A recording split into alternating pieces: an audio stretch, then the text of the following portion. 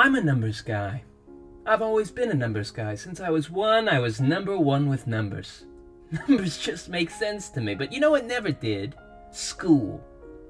I was number 1,000,000 at school. I got distracted. I get distracted. It's an ongoing problem for me, but never so much as when I was in school. I'd be in school, and the teacher would have a problem on the board, a number problem. I went to school for numbers. And I'd be sitting there with the number problem, trying to make sense of it, and then I'd come across a number like 189. I'd be like, 189, now there's an interesting number. 1 plus 8 equals 9. And those are the numbers that comprise 189. Now that's the kind of story not every number tells. But of course the story doesn't end there. 1 plus 8 equals 9. We all know that. But you take that 9 and add it to the 9 at the other end of 189. Now you got 18, which is the first two numbers in 189. Now all of a sudden this story's a novel. Say, I was 18 once. What an age. That's the kind of path my brain would go down. Then I'd look down at my notebook to see I'd scribbled half a novel about being 18. Suffice to say, I didn't graduate till I was 25. And while all my friends went on to find great jobs in the fields of technology and statistics, I had to take the first shitty personal finance job I could find. My first job out of college, I was crunching numbers for this rich guy. Bad guy. Classic rich bad guy. He was rich, his company was broke, and he wanted me to crunch the numbers, find out who was getting paid too much, and basically clean house. But I hated him even before I knew that. I hated him from the moment I saw him. He looked like my stepfather who looked like Cary Grant, and I hated everyone who ever looked like that. And this rich guy, my boss, he hated me right back. Or else he treated me like he did. I remember it was my first day at my first job out of college. He called me into his office. I shook his hand. He said, "Get to work, college boy." He had a voice just like that. It was crazy. So I did. I sat at his desk, looked at his books, and started crunching the numbers. And he started looking at me. I'm starting to feel him looking at me. Glaring. Like he didn't like what he was looking at. So I looked up at him to say, "Can I help you?" He cuts me off, says, "Sorry, am I distracting you?" I said, "No, I just thought you were looking at me." He said, "I was, and you looked distracted." I said, "I'm sorry." He said, "I'm sorry too, college boy." I said, "Why are you sorry?" And then he said, "Because it's distracting to take personal calls at work."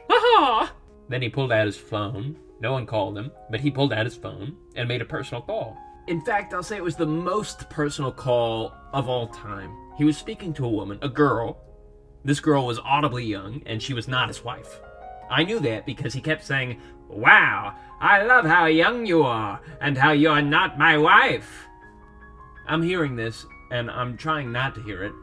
I'm trying to focus on cleaning the books because this man's books are dirtier than his phone calls. He's cheating on his taxes like he's cheating on his wife, like it's a race to see whether this man's going to hell or prison first. Suddenly he starts knocking on my desk with his big fist, and he points up at his big blue eyes and he says, "College boy, eyes up here." I said, "Hey, what's up?" He said, "What's up with you?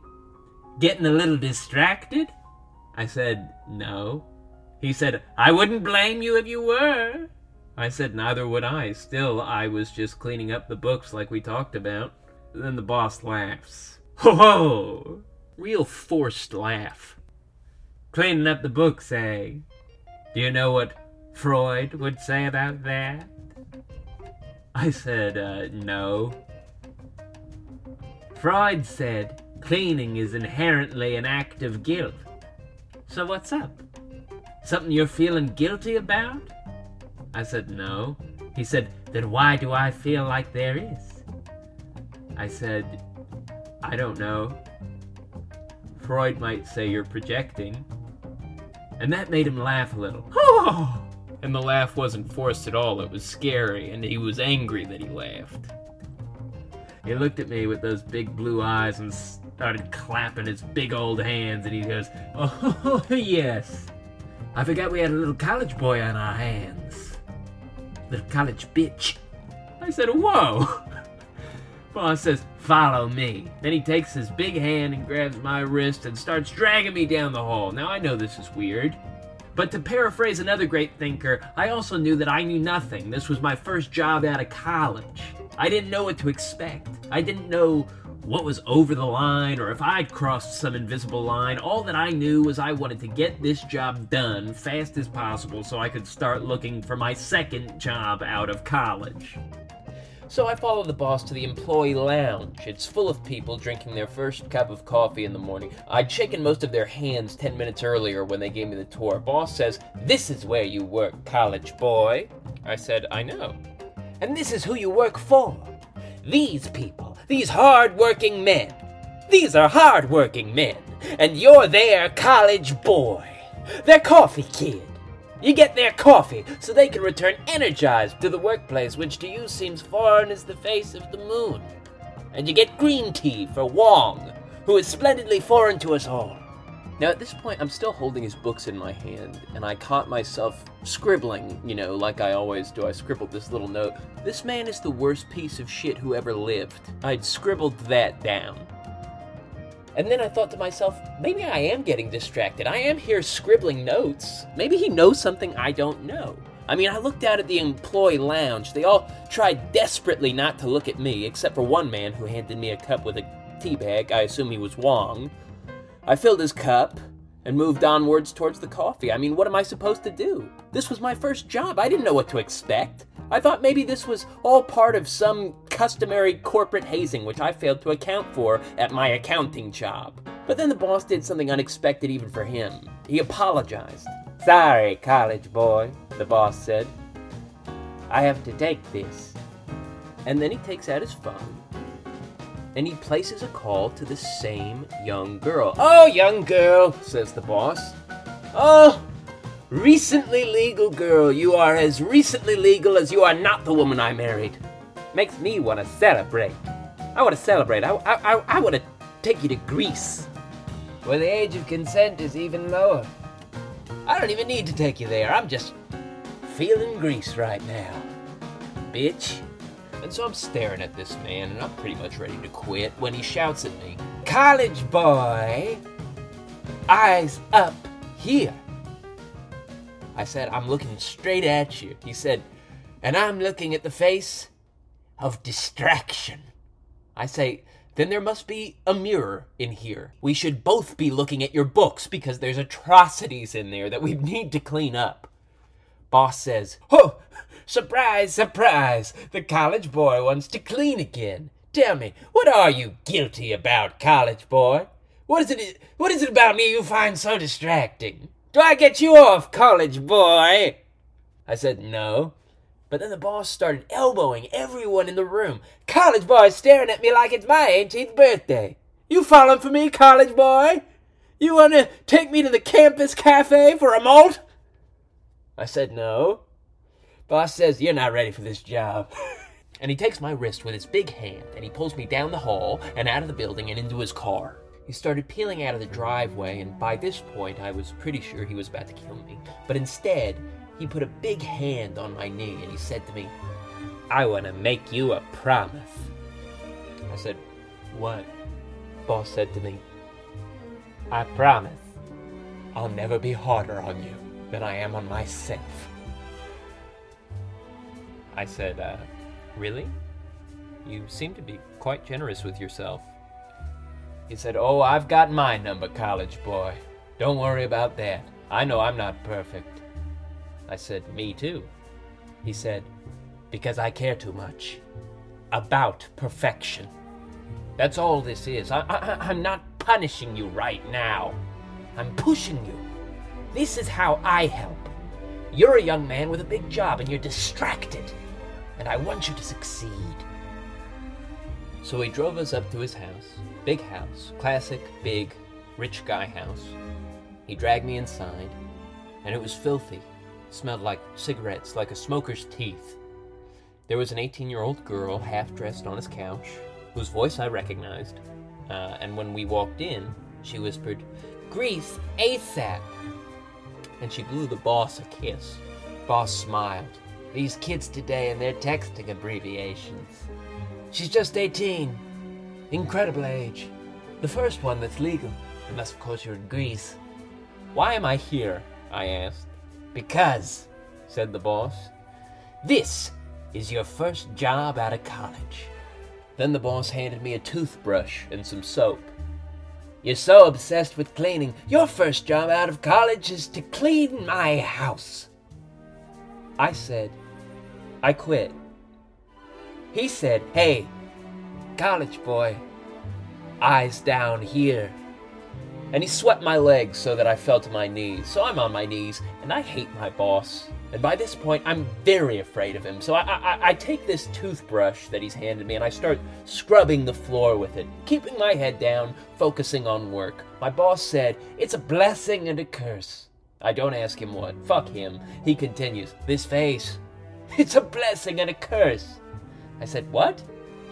My boss said, it's always had this effect on people. I've always been, what's the word? Distracting. I said, you forgot that word? Boss said, I just don't want you to think that I'm mad at you. I get it, you know, I get you. I said, I don't think you're distracting the way that you think you are. Boss says, frankly, if you thought a little less about me and more about your work, your first job out of college might not have been cleaning houses. And finally, I've had it. I said to him, listen, man, if I seem distracted, it's only because all day I've been trying to think of one man I've met in my entire life who I found to be more repugnant than you, and I can't. The name that keeps coming to mind is Hitler, but I obviously never had the pleasure of meeting Hitler. So it's you. And that made the boss laugh. To my boss, the idea that I found him repugnant was actually laughable, so I emptied the clip on him. I said, man, you're so ridiculous, it's actually laughable. You're like the classic rich bad guy. You're cheating on your wife, you're fucking over your employees, you're a joke. I would laugh in your face if the sight of you didn't make me sick. But as I'm talking, the boss takes his big fist and starts knocking on the spot that I've been cleaning over and over again with the toothbrush. He says, hey, college boy, eyes down here. I looked down at the spot that I've been scrubbing, and the sight that I saw made me sick. I've heard stories about old ladies who see Jesus in pieces of burnt toast. Miracles, you know. Well, this was the opposite. I looked down and saw that in big, soapy, cursive letters, I had scribbled out the words, I love you, boss. I was speechless. The boss had plenty to say. He said, don't be embarrassed. This happens more often than you think. I said, what happened? Boss said to me, Freud might say you're projecting a little bit. I said, I don't think so. I don't think you know what that means. Boss says, speaking of Freud, I have sympathy for your deep-seated and humiliating feelings for me, but don't for 1 second think that means I'm going to let you mouth off and tell lies about me. I say, I'm not lying. I really think you're repugnant. I don't know how this happened. And then the boss laughed. He said, No, the other lie. You said I was cheating on my wife. That's absurd. I said, I really think you're cheating on your wife in absurd and insidious ways. And with a child. You were having that disgusting conversation with your girlfriend. Boss said, my girlfriend? Do you mean my daughter? I said, no, I don't think so. At least I hope not. Boss said, I call my beloved daughter twice a day. I call my beloved daughter twice daily at work. Is that a crime? I said, well, you were saying a lot of crime-like stuff. You know, you were telling her how young she is. You said you're glad she's not your wife. My boss said, of course I am. That would be disgusting.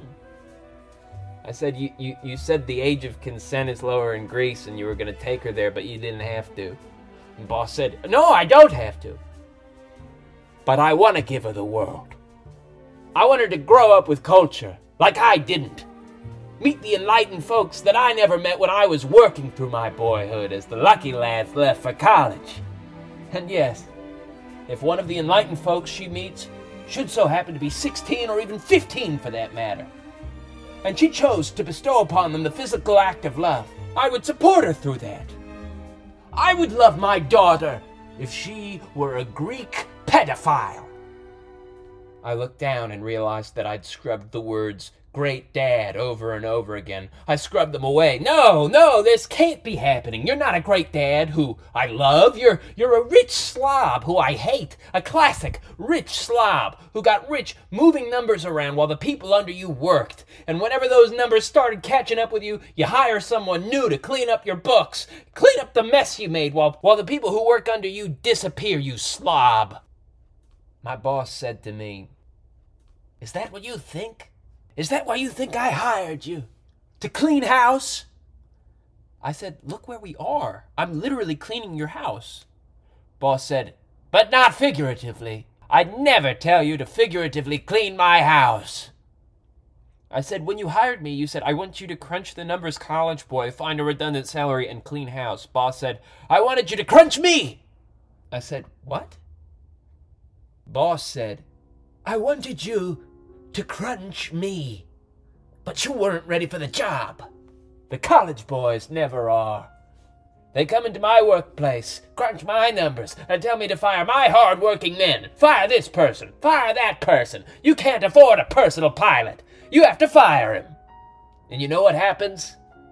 I fire the college boy, 'cause the numbers distract them from the big picture. The big picture is people. I don't fire people. I fire college boys. And then I don't file my taxes. I don't pay taxes. Is that a crime?" I said, "Yes." He said, "Then I'm guilty." I said, "Yeah, you're going to be found guilty as charged."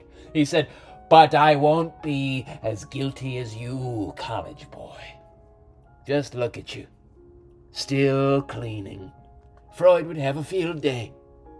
I promise you one thing. No man is guiltier than the one who committed crimes against his own heart. I need you to listen to yours and do the thing I brought you here to do." Then the boss wrapped his fist around the spot I've been cleaning idly, where soapy bubbles currently spelled the words, "Crunch him." I took a deep breath. "Boss, looking at the numbers, It is my considered professional opinion that you need to step down as the head of this company." He said, "Tell me I'm fired." I said to him again, "You should certainly step down, yes." Boss said, "No, I want you to say you're fired."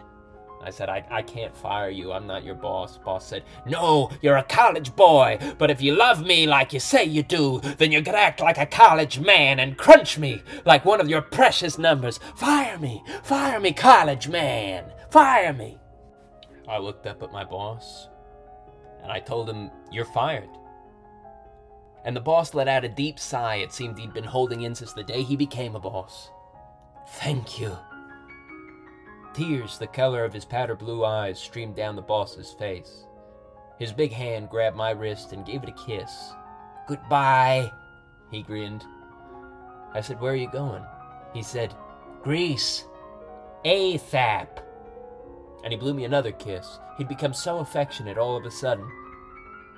I said, "But boss, this is your house." The boss tossed me his keys as his daughter followed him towards a charter jet which had apparently been waiting for them. "No," he said. "This is the boss's house." He climbed into the passenger seat. Wong was his personal pilot. When I saw Wong, I reflexively ran to the kitchen to grab him a cup of green tea. When I came back outside, they were gone. On my way back inside, I slipped on a puddle which I'd been scrubbing earlier and landed on the words, "World's Best Boss." I felt I should win some sort of prize for bringing new meaning to the phrase Freudian slip. That's not what I got. The police showed up about 5 minutes later and gave me 50 years in prison. My former boss left an unanonymous tip that the man who fired him was cheating on his taxes. Ah well, jail isn't so bad. You just gotta find ways to distract yourself. Never been a problem for me. My roommate hates it, and I hate him. I think he looks like John Hamm with scars. He thinks I'm messy because I keep a big tally on the wall of how many days I've been here. 189 so far. 189. Now there's a great number.